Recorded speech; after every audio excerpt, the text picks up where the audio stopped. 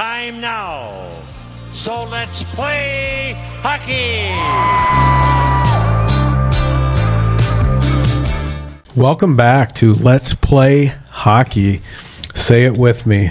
Let's play hockey. Your one-stop shop for all things hockey in the state of hockey. I'm back with Bryan Zollman, the Brian with a Y, Mr. Let's Play Hockey. The Expo's coming up. Are you still looking for people to exhibit?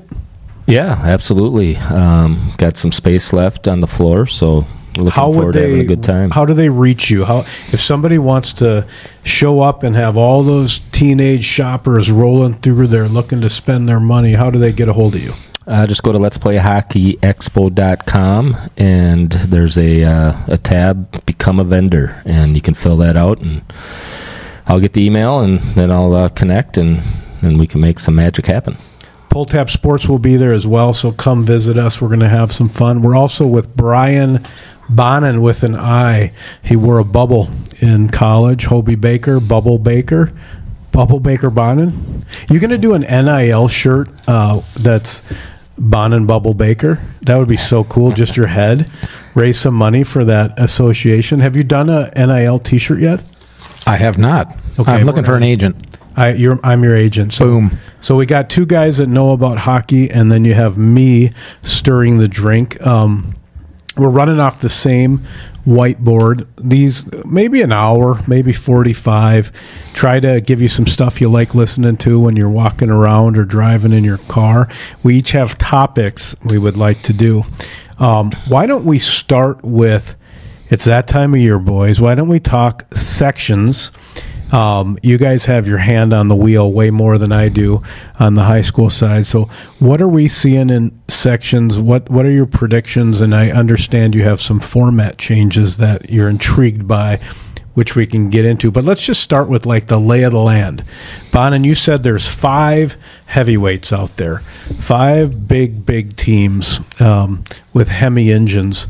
Who are those teams, and who do you see as the big 5, and who are the other ones that maybe could surprise some people? Well, I think each year you have some heavyweights. This year, I'm seeing 5 heavyweights. There's always going to be some naysayers to our comments here, and so it's really the second tier of teams is not far behind. And this year, I do feel, I think as we mentioned last time around here, potential upsets. But right now, Tonka, Edina are heavyweights, and right behind them are Wayzata, Chanhassen, and Benilde. In my mind, I've seen all 5 of those teams, and why they make that heavyweight level this year is depth and strength, veteran lineups, those things that you need in a semi, and then a section final, and then a Thursday, Friday, Saturday at the X. That's what we're talking about. We're not talking about trying to win a game or 2 games, or maybe slip in as a section final underdog. Who are the heavyweights? Like, if you played these guys 10 times, how many times are you going to win? Okay, so couple questions, and Zollman, jump in whenever you want, but the Galacticos, the Minnetonka super team, they've still not lost, right? They were losing 2-0 to Wayzata. As I understand it, they came back and won that game as well. They've got some ties, or at least a tie. You don't see them, though, as they're not an anomaly. They're not in their own class. It was hotly contested, the Jefferson teams from the 90s against the Galacticos from Tonka. You see them in the same tier with Edina? I do, just because of the way and the style of play of an Edina, a Wayzata, a Benilde. These teams have been around. The coaching staffs have been around. Chanhassen seems to have found a way in there these last 2 years. Maybe they should be on the outside looking in, but their record, I think, points otherwise. 2 years in a row, there's some experience there, and just because they've pushed Tonka to the brink last year and this year, they've got them really nervous. And up next in this list will probably be Shakopee, so that's going to be quite a section this year. Is that the same big 5 you have, Zollman? And when you look at it, or do you got anybody else in the mix? That's pretty much it. And if you look at it, 2 of those out of the big 5, 3 of those teams are going to be sitting home during the state tournament because they're all, Section 2A and Section 6A.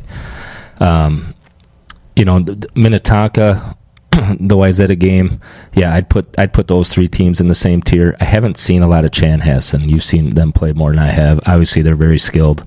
And you talk about the coaching aspect of it. It's really hard nowadays for maybe a more talented team to win on just talent because the coaching is so good. It's almost like an NHL style, coaching where you can do certain things to kind of hold some teams at bay, that just have that, just the unbelievable talent like a Minnetonka. I was really impressed with Edina, Wayzata. You just talk about rolling 3 lines and 6D, or at least 4D. And then Benilde, we just did a story on Benilde and what they've been able to do. Ken Pauley, great coach there as well. And they kind of built from the back end to the front end. They don't have, I think their top scorer has 25 points. But he told me they roll 6D. He said, we don't have to gas our D in the third period. We can roll 6 with confidence, and that's huge. I mean, to be able to do that is huge, and that's really what often separates the top tier maybe from the next tier is that depth with that third line, that third set of D, when you don't have to shorten your bench. That third period, that plays a huge role in winning hockey games. So a couple questions. Is the section tournament better than the state tournament? So I've heard that from hockey people lately, like if you really want to treat, go to Section 2, Section 6, and just get your popcorn, get your nachos, crack your knuckles, and just from a hockey standpoint, not a spectacle standpoint. I mean, if you're talking the top teams in the state, is it almost, as a hockey fan, just go watch sections? I think section hockey is better than state hockey because it depends on the section. Okay, Section 2, Section 4, Section 6 this year. Those, it's a smaller venue, so you got people hanging off the rafters. Madness. And it's just it's crazy. Section hockey, it's getting there is a huge deal. So I would say section hockey from a fan standpoint might be more fun to watch, like the experience of it, because it's such a huge accomplishment to get to state. There's only maybe 4 or 5 programs once they get to state that expect to win it. A lot of people get to state. I mean, it's big. It's like getting a talking part in a Scorsese movie. It's a huge deal. Now, if you win state, I mean, that's like being the star in a Scorsese movie. Walk together forever. So we're gonna have to let's go make a pact to go watch some section hockey this year for sure. Now I want to ask you. Okay, you're in Vegas. You're not going to get good odds on any of those teams you said. Wayzata, Tonka's going to be whatever it is minus 200. Give me some bets like my sleepers. Hey, don't be surprised if this little team 2-steps their way over to St. Paul and does some damage. Who's on your private sheet as high school teams that could make a dent? Yeah, that's what gets it super exciting this year is I would say there's 2 really, really strong sections. We just mentioned them with Tonka, Chanhassen, and then you got Edina, Wayzata, and Benilde. Most years, at least in the past 5-10 that I can remember, we've had some really, really strong teams in 3-4 other sections, sometimes all 8. And this year, I think it's just down a bit. Not that you want to sleep on any of these teams, but it's a big difference when you got to get to the state tournament, and there's always a Maple Grove you got to run through. Lakeville has really produced some really good teams. Moorhead has been excellent. They're just down a bit this year. Young. Again, they don't have the veterans, the big, strong players. Doesn't mean I don't want to, bet on those guys. It's just a bit of a different year. Andover's down a bit. So I think we see some sleepers coming out of these other sections. My biggest sleeper yet, and I'm not seeing them play, Rosemount. The Irish. And, that's what makes it fun about these sections, too, is you talk about that the road to state is you do have an opportunity to go and see some of these rivalries that are actually being created as we speak, during the season. Yeah, we want to get to the state tournament. Yeah, we'd like to win the state tournament. Man, we can't wait to play so-and-so in the sections. Absolutely. We haven't gotten there yet. We keep losing to the same teams. So some of these teams are going to smell blood, At the same time, you have some veteran teams that know how to win, and that's hard to beat. So it also will make these sections really fun this year, and some of the boys are going to be squeezing their sticks a little tight. What about you, Zollman? Who do you got as kind of a, going to pay a little better ticket if they did some damage? I think Shakopee is a team, they're not totally off the radar. Very skilled. They got good goaltending. They could be a surprise team in Section 2A, AA. I think Eden Prairie is a team that could maybe do some damage.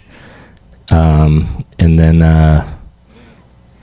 Centennial's been playing very well. They kind of got off to a slow start. Grand Rapids got off to a slow start, and they've been playing as well as anybody.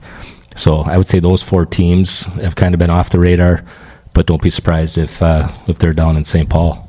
When I was up in Rapids doing this Minnesota hockey piece, which will come out next week, they said they always start slow. They said they don't have enough ice. It gets cold. It's almost like the old North Dakota teams. They are peaking at the right time, so don't sleep on the Rangers. Well, one point, too, is it's not always the best team. It's who's playing the best at the right time.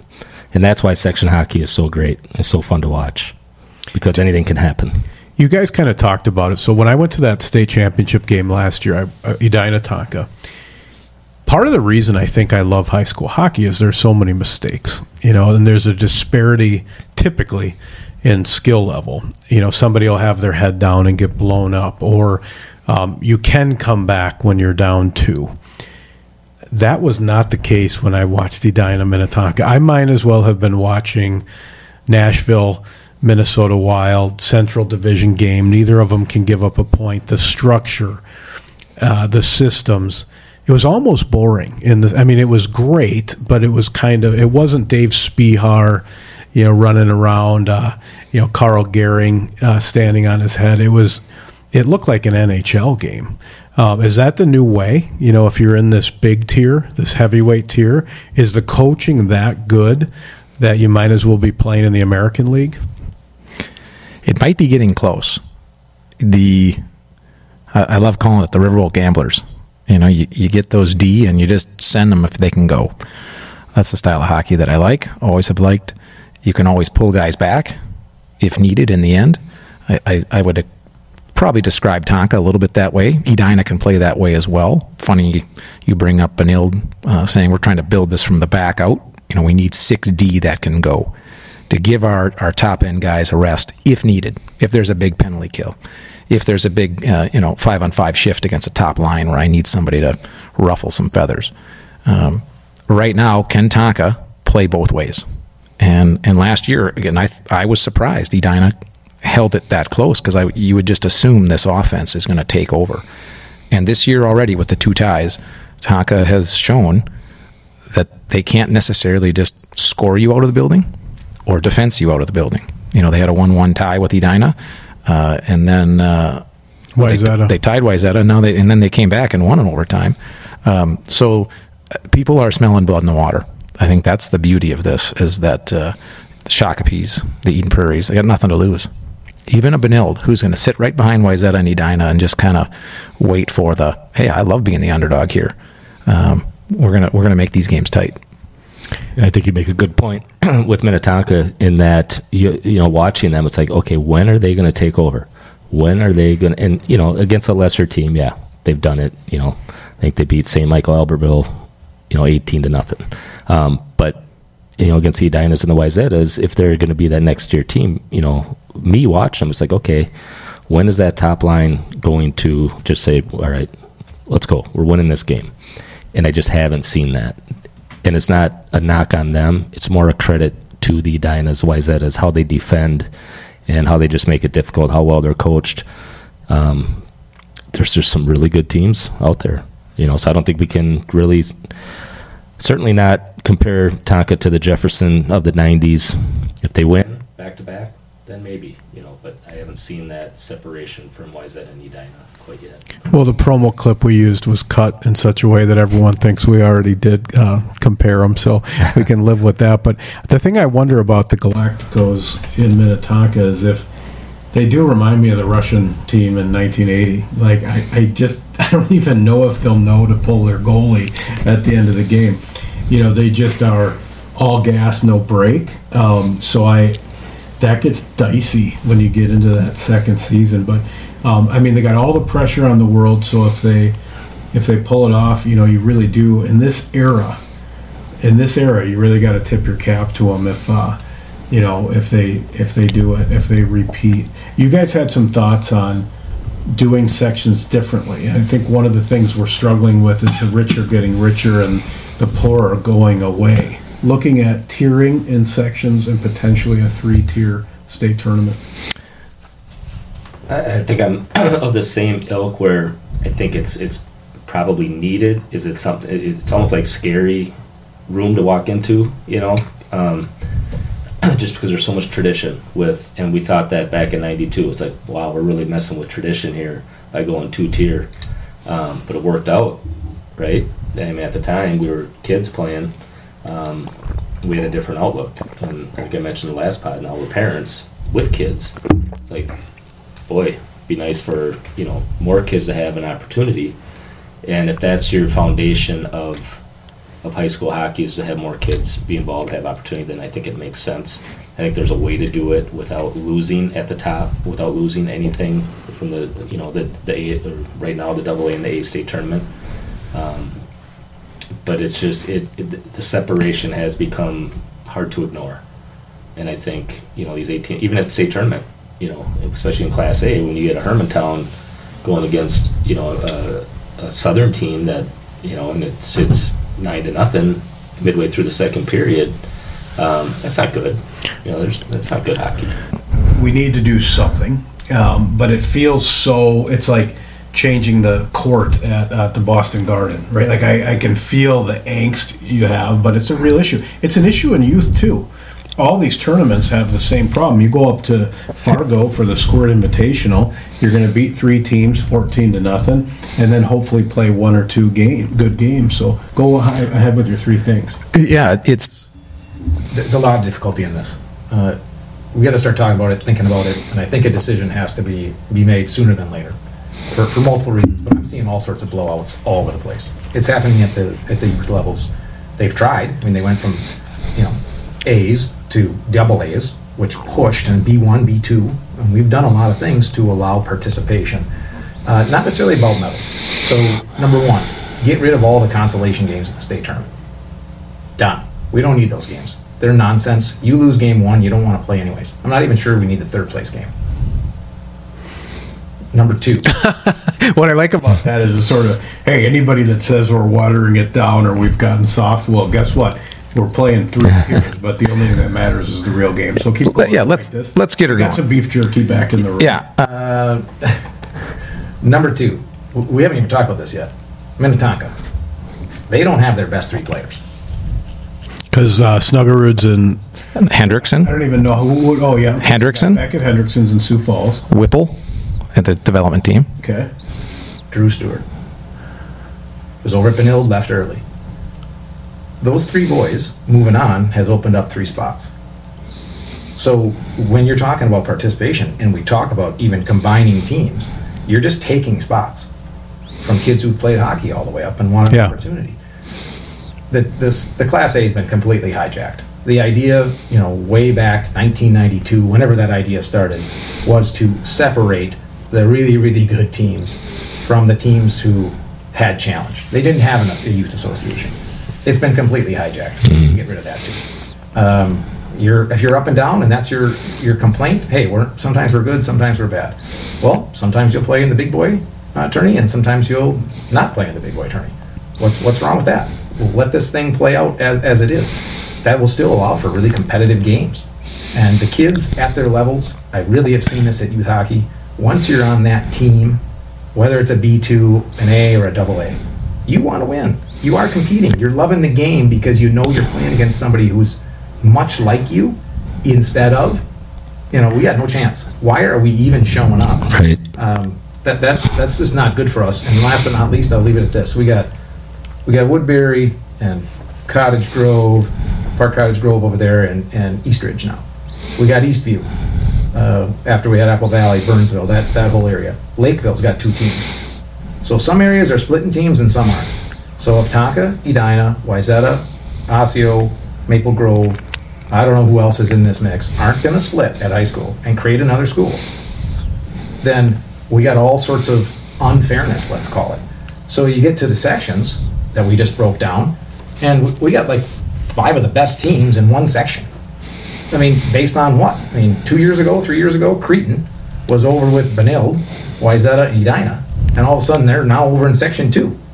I mean, what are we doing? Just throwing cards in the wind and seeing what flips over, an ace or 2? I mean, what the heck is going on? So it's just time that we do this, and the hockey minds will have no issue with it. They won't. And I'd love to see the guys complaining between Team 5 and 6. Well, I think the reason none of these changes ever happen or they take so long is the state high school league has to treat everything equally. Mm-hmm. They can't have a hot spot for hockey. But I think football really helps you to be able to say, look at football. Look at the tiers. Look at the 9-man to 7A or whatever the hell Eden Prairie is these days. But, I mean, you have the precedent to say, hey, we just want it to eat closer to what football's doing, potentially. Did you have any final comments on sections? Well, I just think, it's not, well, everyone deserves a medal, but I think everyone deserves to have a chance to play for something. And right now, there's just a large group of schools that have really nothing to play for other than, the brotherhood in the locker room, and there's no chance, really. And so we're not, handing out medals. It would just be spreading out opportunity a little bit more. 92, that first year, I want to say Eveleth won it in Class A, or tier, they call it Tier 2 or whatever. Lake of the Woods, I think finished second maybe. Lake of the Woods, they got a chance now to make the state tournament. I would say probably very, very, very small. With another tier, they're probably right there. Those kids work just as hard as a kid does at Edina or Minnetonka. Well, just to put a button on this, so many, many moons ago in your paper, Herb Brooks reached out to me and we did an article called Time for Change, and he would call me. I was living in St. Paul in Como Park, and the phone would ring at like 6 in the morning. I'd dive out of bed, try to find my glasses, and John, Herb Brooks, let me dictate to you. Mr. Brooks, I gotta call you back. So his whole deal was Oak Street should be playing Elm Street as long as you can possibly make that happen. So you're stuck with the guys on your street. This is like the Outsiders. If you got a fat kid, put him in net. Figure it out, right? This is it until a certain point. Because the game does get to identification and selection at some point. At some point, somebody's really good. And we'll get into the top players next. But his point was broaden the base. He hated the development team. He hated the whole idea that millions of dollars were going to coddle, 40 players in the country. He said, I even said to him, I said, Mr. Brooks, if you want to look at this article and scan it just so you don't get sideways with USA Hockey before we put it out, you can look at it before we publish it. And he says, he said, why do you think I'm writing it? I don't care what anybody thinks. This is what I think. And that was Herb Brooks. I mean, he wanted to broaden the base because his point was there's so many late bloomers. You never know what you have. As many people playing hockey for as long as you can have them playing hockey. Let's Play Hockey Pod is sponsored by Custom One Homes. These are the folks that make your dream home a reality. And what they're doing right now is they got a Wild jersey signed by everybody on the team. We'll share this on socials. Bid on it. Half the money's going to Custom One charities supporting youth initiatives. The other half is going to the Hendrickson Foundation, near and dear to my heart, supporting special, sled, military, blind, deaf, and hard of hearing hockey in the state of Minnesota. Check that out. The bidding's going to go for a couple weeks here in February. It's an awesome jersey. Just bid it up. Get a bid in there. Make it go higher. If you get stuck with it, it's going to be an awesome thing to have on your wall anyway. We're also sponsored by Cub. We're sitting here in the Cub Content Studio. As a matter of fact, Cub is your neighborhood grocer. They're on the Homer Hankies. They're on the Wild on 7th Pod. They're on PJ Flex headset. They're one of us. They're awesome. They deliver at Cub.com. Check out Cub. So we wanted to talk top players all time. I mean, if we didn't get into enough trouble with Minnetonka last time, we've got a ranking sheet, the 100 greatest Minnesota State high school players of all time. This was published by who, Mr. Zollman? I think Vintage Minnesota Hockey and Star Tribune put this list together. I want to say, I don't even know when it was, several years ago. So it hasn't been updated. Well, Kyle Rao's on here, so let's see how recent we are. The most recent player on here. I want to say, was he 2013? 2011. 2011. So that's probably, this might be 10 years old, so forgive us for missing the most recent. I'm going to hit the top 10. John Mayasich, the great number 8. Neil Broughton, Minnesota's own young blood. Phil Housley, straight from high school to the pros. Tim Sheehy, Henry Boucher, and that beautiful, beautiful headband. Mike Antonovich, Willard Eichel, the legend in the fedora. Mike Crowley, one of the sexiest things to ever happen to the new Mariucci, along with Ryan Kraft. Dave Spihar. This is the first one I don't know is one. John Machefs from Eveleth. Then you get Kyle Matches. and Aaron way down the list. We have Brian Bonin at 32. Retired, it says here. But, I mean, he did the best he could. So who do you have as the all-time best high school players? Who would be your Mount Rushmore of high school hockey? Yeah, Johnny Mayasich has to be number one. And I think the top 4 here, probably top 5 are kind of locked in. Even if we look, most recently, because this is probably accounting not just high school careers, but maybe a little bit of what happened in college. I'm not sure if that's all taken into account and maybe not appropriate if we're really looking at top 100 high school players. You got to win a couple titles to typically get to the top, which is not actually what Broughton ended up doing. For all that Neil Broughton accomplished, they didn't win a state title. He won one. Neil did? Am I wrong on that? There's this famous video of him. He must have won it because it says, "Boy, am I happy." Or was that at the U? Well, I know he won a gold medal, national championship, and a Stanley Cup. I think it's one of my favorite videos. I think he's know what he won, but you've seen this, right? We'll put it in the podcast for people. He's like, "Boy, am I happy." I think it's probably because he didn't win a state tournament, and he finally, this would be his diving goal in that U of M championship. For sure. So, well, I would tell you, I'm going to tease you a little bit for calling me out on that, but in general, I find most people believe he won a state title. I did. Yeah, they were so good. That top line was so good. So he did not win a state title. I don't think so. Yeah. I don't think so. Aaron Broughton. Oh my gosh! I mean, often forgotten how good his brother Aaron was. And Butsy Erickson. Yes, just so good. So interesting because Mayasich has several titles.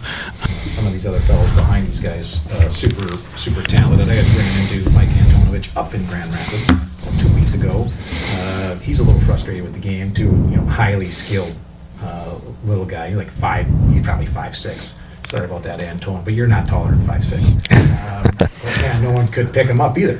Sometimes, and certainly in my day, those little guys were really hard to manage. A guy like a Dave Spihar, several other players I played against. Who are just so talented and sneaky because they're so small and crafty and able to, score goals, which is a lot of times what these ranking systems were based on is, offensive threat. Even a Mikey Crowley, who probably was plus 100,000 at Jefferson, he has all these points, and nowadays we'd say, oh, what's your plus minus too? Well, don't worry about Crowley's plus minus. It was probably, through the roof.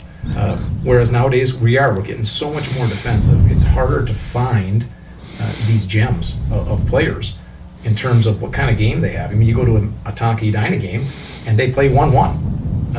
That would have been unheard of in the day unless guys were hitting the post and missing the net. So it's interesting to think through kind of top players and where Well, we're at. so it's interesting. So on this sheet, it does have the state title. So you're right. You got 4 state titles for Mayasich. It's this 4th column here. Nothing for Broughton. You're right.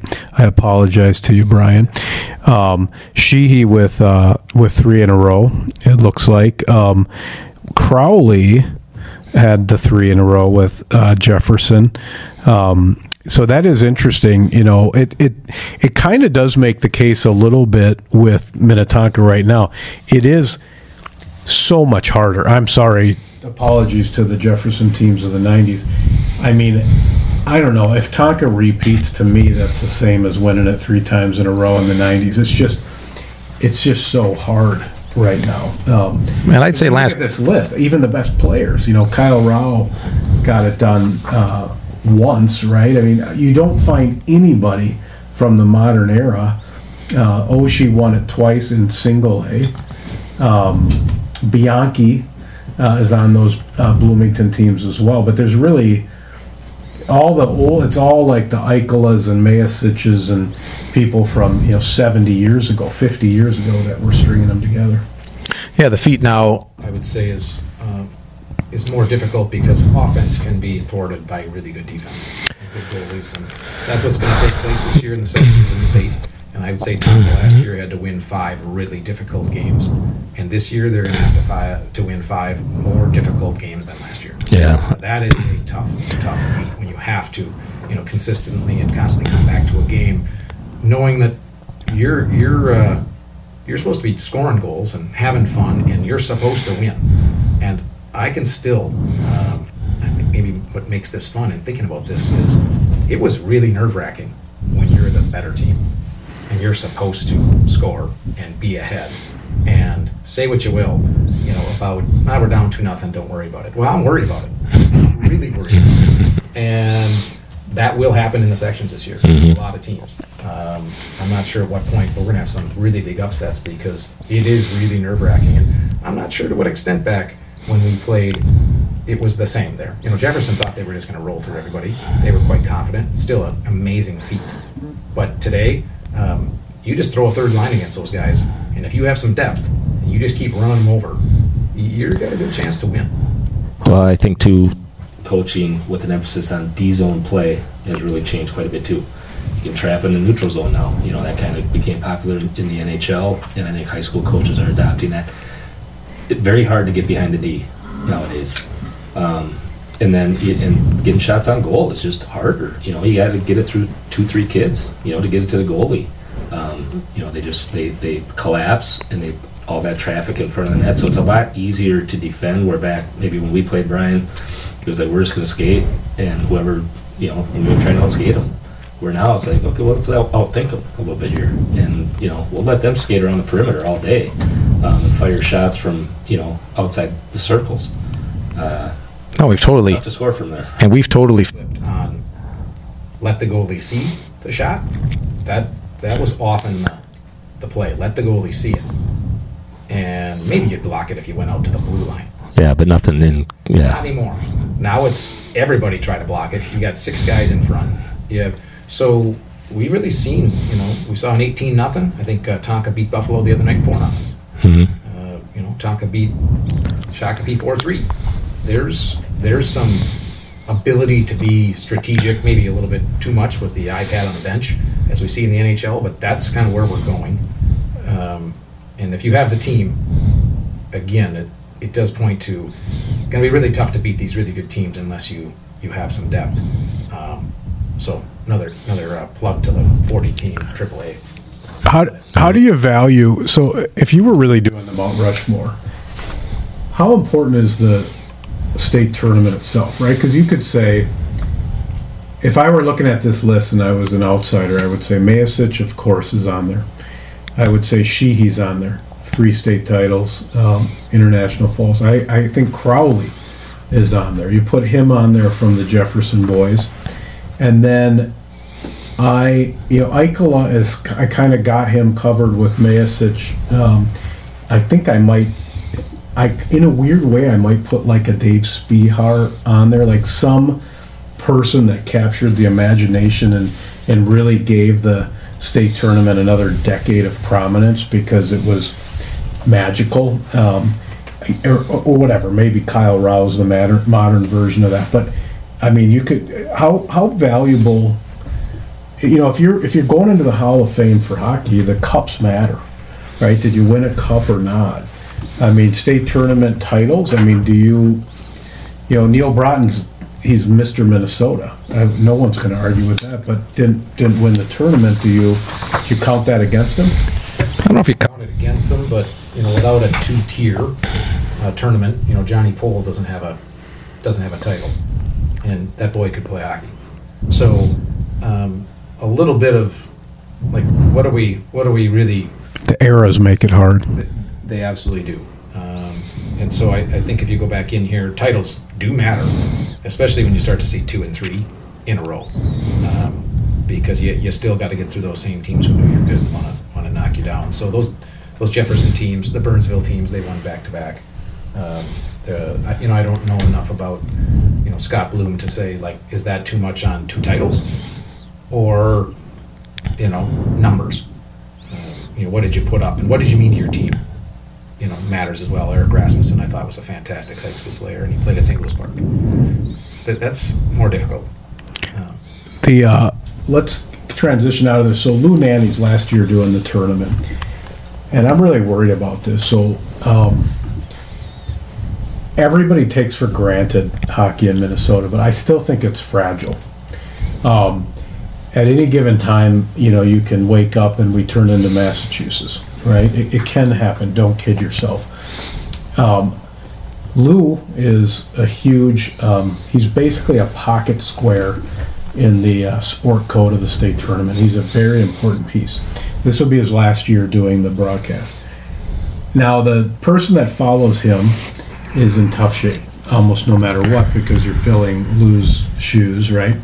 So I almost, if I'm the high school league or Channel 45, I might overinvest. Fly Barry Melrose up here from his place in Florida. He's got the Parkinson's, so he doesn't like to travel, but give us a couple years. Doc Emmerich, I don't know what we need to do, but we need to band-aid our way to the next person. There's some local talent, but like, what do you think? Who would be the right? Maybe it's Parrish, maybe it's a Ryan Carter. I don't know who that next person's going to be, but I think the transition is the part that scares me the most. Where if anybody has a reason to say it's not the same as it used to be, I just think you got to be defensive as hell if you're Minnesota hockey in the high school league. Who would you have replace Lou? I like your transition idea. Butchergross, Darren Pang, and just someone that has some stories to tell. It's so much more about the stories. That's what Lou's so great with and about, and he has such a history behind the turn. He can pull things out of thin and air that people would remember. So as we look at that might take some time to put a list together. So I don't know if people are working on this or not. But yeah, how about a celebrity to come in and... Butchergrass would be great. He'd be fantastic. I'd be surprised if he wouldn't take that invite. Just because the guy loves hockey. He would know, hey, we need someone to fill in for Lou next year. Start working on it right now. Well, and you forget he's an analyst. He's the color guy, right? So you don't need to know everything. You don't need to do the play-by-play on everything. You just need to do, like, college game day. You're going to get to talk to all the coaches before the tournament. They're going to tell you about their players. You treat it like a pro, and have somebody come in here. I just don't want to step back. I don't want anything that makes us feel weaker or vulnerable with that really amazing tradition of the tournament. You have any ideas on that? Yeah, I think it will be a step back just because Lou's been such a legend. I don't really like the idea of bringing someone from outside of Minnesota in. I think we have plenty of capable people here that have a history, that played in the state tournament, knows what it feels like to be in the locker room and rush out onto the ice in front of 18,000 people who won that section hockey game and can talk about all the those experiences. I think that's important. Who that person is, I have no idea. I think he's out there. Does Spihar do that hilarious Twitter X, or is that actually him? No, I don't believe it is. If it That's was not him. I think he should do the tournament. I mean, if that's his personality. Okay, so keep it Minnesota. That's interesting. And well, then you do probably have a Mark Parrish or someone that's in that Bally's world maybe comes over and does it. That's interesting. But I think it's a big deal. Tip of the hat to Lou this year. I hope he enjoys it. He gets to see another Edina title on his way out. Well, let's just call it. We do want someone with a name, I think, and with some history. I don't know if we need to give Lou another title, but We'll see what happens. I would. on the team, or He probably does. I mean, I think they're pretty well populated over there. I'd like for Buccigross and some of those East Coast guys to come and experience the state high school tournament. I think they'd be blown away. Yeah, Barry came in. He was wonderful. He did the hockey hair with us one year, and he was just a riot. I think somebody like that. I know Doc Emmerich did the tournament as well. At least the championship game, I believe he broadcast. But so I was up in Hockey Day. I went up to War Road, and I'm just going to tell you a couple of things I heard that were they're so obvious, but it was amazing. So I interviewed everyone from a 90-year-old to probably squirt players, high school coach, boys, girls, and I would ask them, why. I was shocked how small that town is. So I'd never been to War Road. The kids didn't play there, and I got up there. It was like, this is like Starbuck, Minnesota. It's like, I don't even know if there's a stoplight. There is, but 1,800 people total, and this storied hockey tradition. Roseau right down the road, right, 20 miles. So some of it, but everybody I talked to, I would start. My first question was 1,800 people here. How can such a small town make such a big impact in hockey? And every one of them, these little kids, they would just go, "We skate a lot." And I just found myself laughing, thinking, that makes sense. And they got that Olympic ring. It's famous, right? Come early, stay late, skate every day. They told me, if you're growing up in War Road, not only is there an open invite to the rink, you can skate at 2 in the morning if you want. The maintenance shed might not be open, but you can skate. But the other thing they do, 2 other things. If you're a squirt, you can take all the Pee-wee practices. If you're a Pee-wee, you can skate with the Bantams. And I believe you can go down or up 1 level. So you can essentially double shift your practice time. And they told me they run a reverse pyramid. They said every other association, you skate the most when you're a Bantam. You're on the ice 7 days a week. They said our youngest players are on the ice 6-7 times a week. And actually, as they get older, it tapers down. So they play the most as a youth player, and then as they get older, they may play a little less because they do the multi-sport thing there as well. But, and they got this river that during COVID, they started shoveling from one house to another. So now it was 5 miles. I think it's about 2 miles now. You can skate on the river. It's right in front of us. If you want to be better at hockey, skate a lot. And they've created an environment where it isn't super structured. It isn't a kid crying in the car ride home because their dad watched practice. It's a lot like it used to be. It's almost like the 1970s. So I was just really impressed. I don't know if you have any reaction to how War Road is doing it up there. Well, I think what they're doing works, right? They're producing some pretty good hockey players and some good teams. I like that reverse pyramid idea. I think maybe some other associations could put that into work, and I think they'd see the benefits of that. Yeah, for sure. Yeah, it's unbelievable. Hockey and Hockeyland, the movie, focused more on Hermantown. I don't know if you guys have seen that, but it's just those small pockets up north. The Iron Range hockey, just the allure, the stories there, the lifestyle. Who doesn't love that? Marvin Windows helps too. You need a patriarch. You need somebody that's like, hey, I'm really into hockey. You see it with Stan Hubbard out in New Mexico. Somebody that just sets up shop and is like, this is going to be a hockey place, and they have the means to do that. That helps too, because there's a lot of sheets up there. There is ice in War Road. there's more rinks than there are restaurants, I think. But I was just really impressed by that. And I did want to get your take on Hockey Day Minnesota, though. So it's getting so big, right? So it started on Baudet, and I believe they skated on an actual lake. And as I recall, you could ice fish in the penalty box the first year of Hockey Day Minnesota. Now it's just this corporation. We saw it come through White Bear Lake last year, and you got the pressure, like, I got to do better than last year. Minneapolis didn't do so well 10 years ago or whatever it was, and it's just this, it's just feeding on itself bigger and bigger and bigger. I almost wish we could step back with Hockey Day Minnesota and go almost, I know we can't play a game on a lake anymore because it sounds like that's just not approved with the high school league and everything else, but how do you kind of keep the magic of it? Because it's great. I watched it all. Every commercial was basically hockey scrapbooks, and but how do you think you can?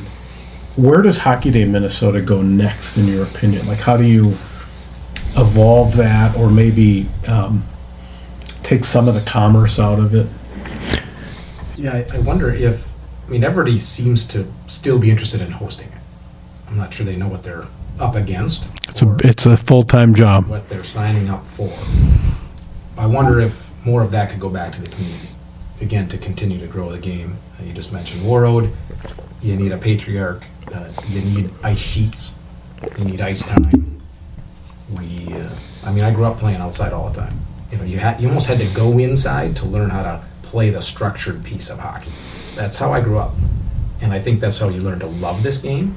So the more we can invest back into that, these outdoor rinks we got at St. Louis Park and Woodbury and Edina, I want to see more of those if possible. That's going to require dollars. So Hastings, I think that's the next host. Shakopee first, then Hastings. Yep. And one of them's military. Hastings at the United Heroes League. Yeah, that's right. That's right. So if the effort, more of the effort came back, I think that would continue to accelerate it. I don't know if you can change it a whole lot. We're trying to just play a couple outdoor games, aren't we? Highlighting these great cities of hockey in Minnesota, these great rivalries. So is there a way to just help that happen? Because I'd really be heartbroken if one of these cities just by chance doesn't raise the dollars it needs to raise along the way, and so everybody's stressed out about this event that's supposed to be something we're all celebrating together. I don't think this needs to be, for instance, White Bear against Warroad, against Shakopee, against Hastings.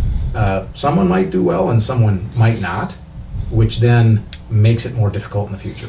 Well, I'm going to give you a food for thought, because it was amazing. And Warroad, someone needs to make a Super Checks bubble hockey with Warroad playing Roseau, and send that up there, please.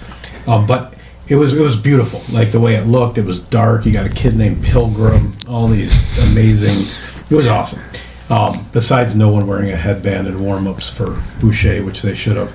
But there's a reason. So think of Hockey Day. Never been in Edina. I don't think it's been in Minnetonka. Hasn't been in Wayzata. And it fundamentally exposes the thing you're talking about. Okay, so if Edina got Hockey Day Minnesota, they'd raise $7 million. They might have 2 more sheets, because there's 10 Marvin windows that want to be involved, right? There's more than one Cambria, right? Minnetonka would be this. It would be Hockey Day. They would have apps, and they might create a restaurant just for the week. It would be over the top, and it wouldn't be a problem. They would go, hey, yeah, sure, we'll host Hockey Day, and they might raise $2 million for their association, right? So again, you get into this rich gets richer. So I think we've got to find a way to have the structure be such that the most players play the longest. Warroad did a hell of a job. But it was a community effort. There's not that many people up there. So when I was up there, it was like everybody had a set menu. I bet all those restaurants and bars met, and they're like, okay, we're all doing set menus. Okay, you got the chicken fingers over at Izzy's. We're not going to have chicken fingers. If somebody wants pizza, they're going to come here. It was 10,000 people came up there, right? And it's a big deal. And they didn't have the merch tents, right? They didn't have a company like the Minnesotan, even Unreal. They're not going to go 6 hours, set up, bring all that stuff, be up there, try to find a hotel at the Can-Am Inn or whatever. It was too hard.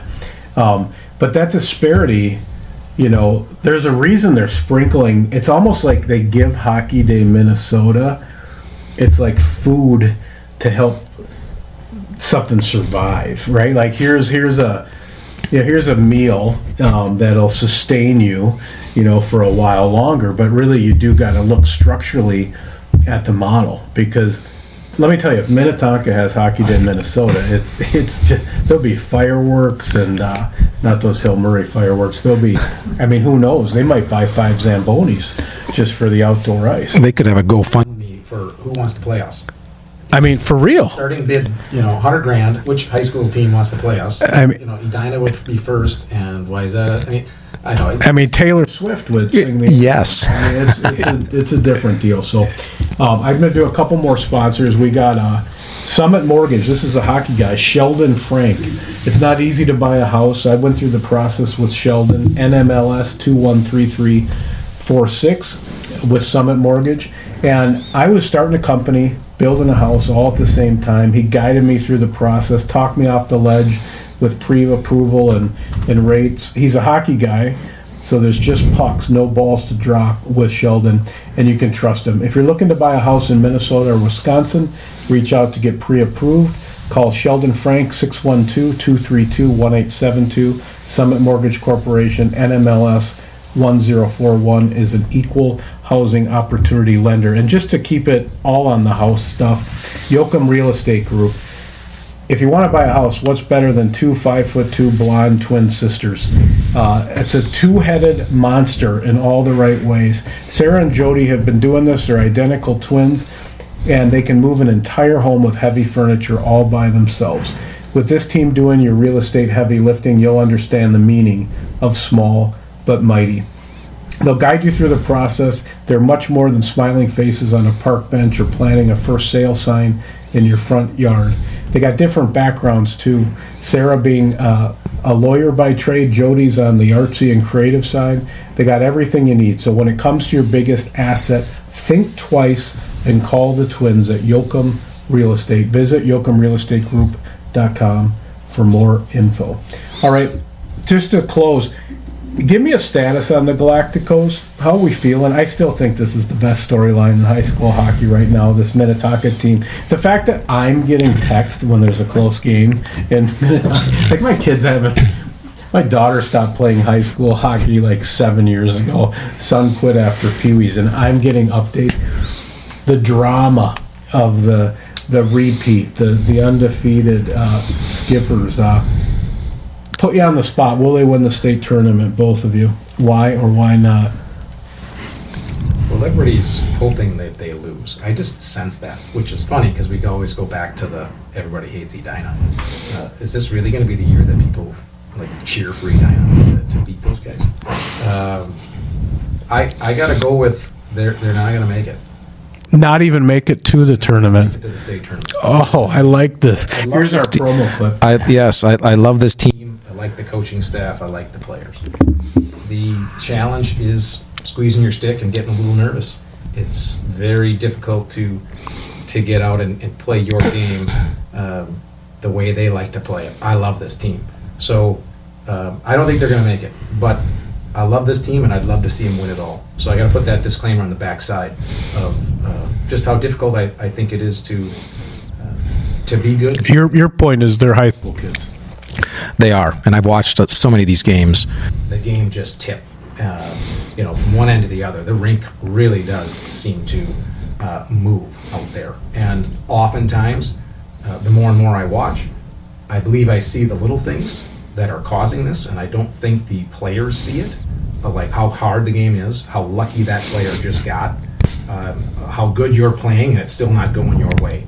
That's a lot for a 15, 16, 17-year-old to manage. They look like college and pro players from either. These guys are way better. Yeah, they passed the eye test. but Yep. at the same time, they're just kids. All right, you're on the spot. Zollman, Minnetonka Skippers. Yeah, I think there's two camps. I think, there's a camp that they want to see greatness, right? They want to see a dynasty. They want to see him repeat. There's a lot of people, like Brian said, would like to see him get beat.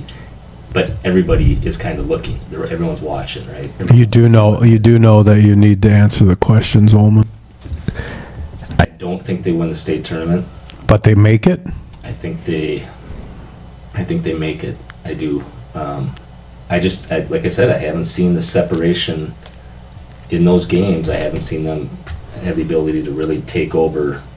And again, it's nothing against them. The talent is there, but like I said before, the best team doesn't always win. You got to be playing the best at the right time. So they get to the tournament, they exhale, and somebody pinches them. Yeah, I don't see them winning it. That's just kind of, if I had to bet, I would bet the field. I would bet the field. Which is a compliment to Minnetonka, by the way. I'll just take every other high school team. And then, no, so I think that's fair. Let's, anything that we missed that you're desperate to say? Otherwise, follow us. Check out Let's Play Hockey. You see it in every skate shop in town. Check us out on the socials, Pulltab Sports as well. Give us a follow. Any final thoughts, or should we say goodbye? Section hockey's coming up, best time of year. We'll be there. Thanks for listening. This is the Let's Play Hockey Podcast, your one-stop shop for all things in the state of hockey. It's time now. So let's play hockey.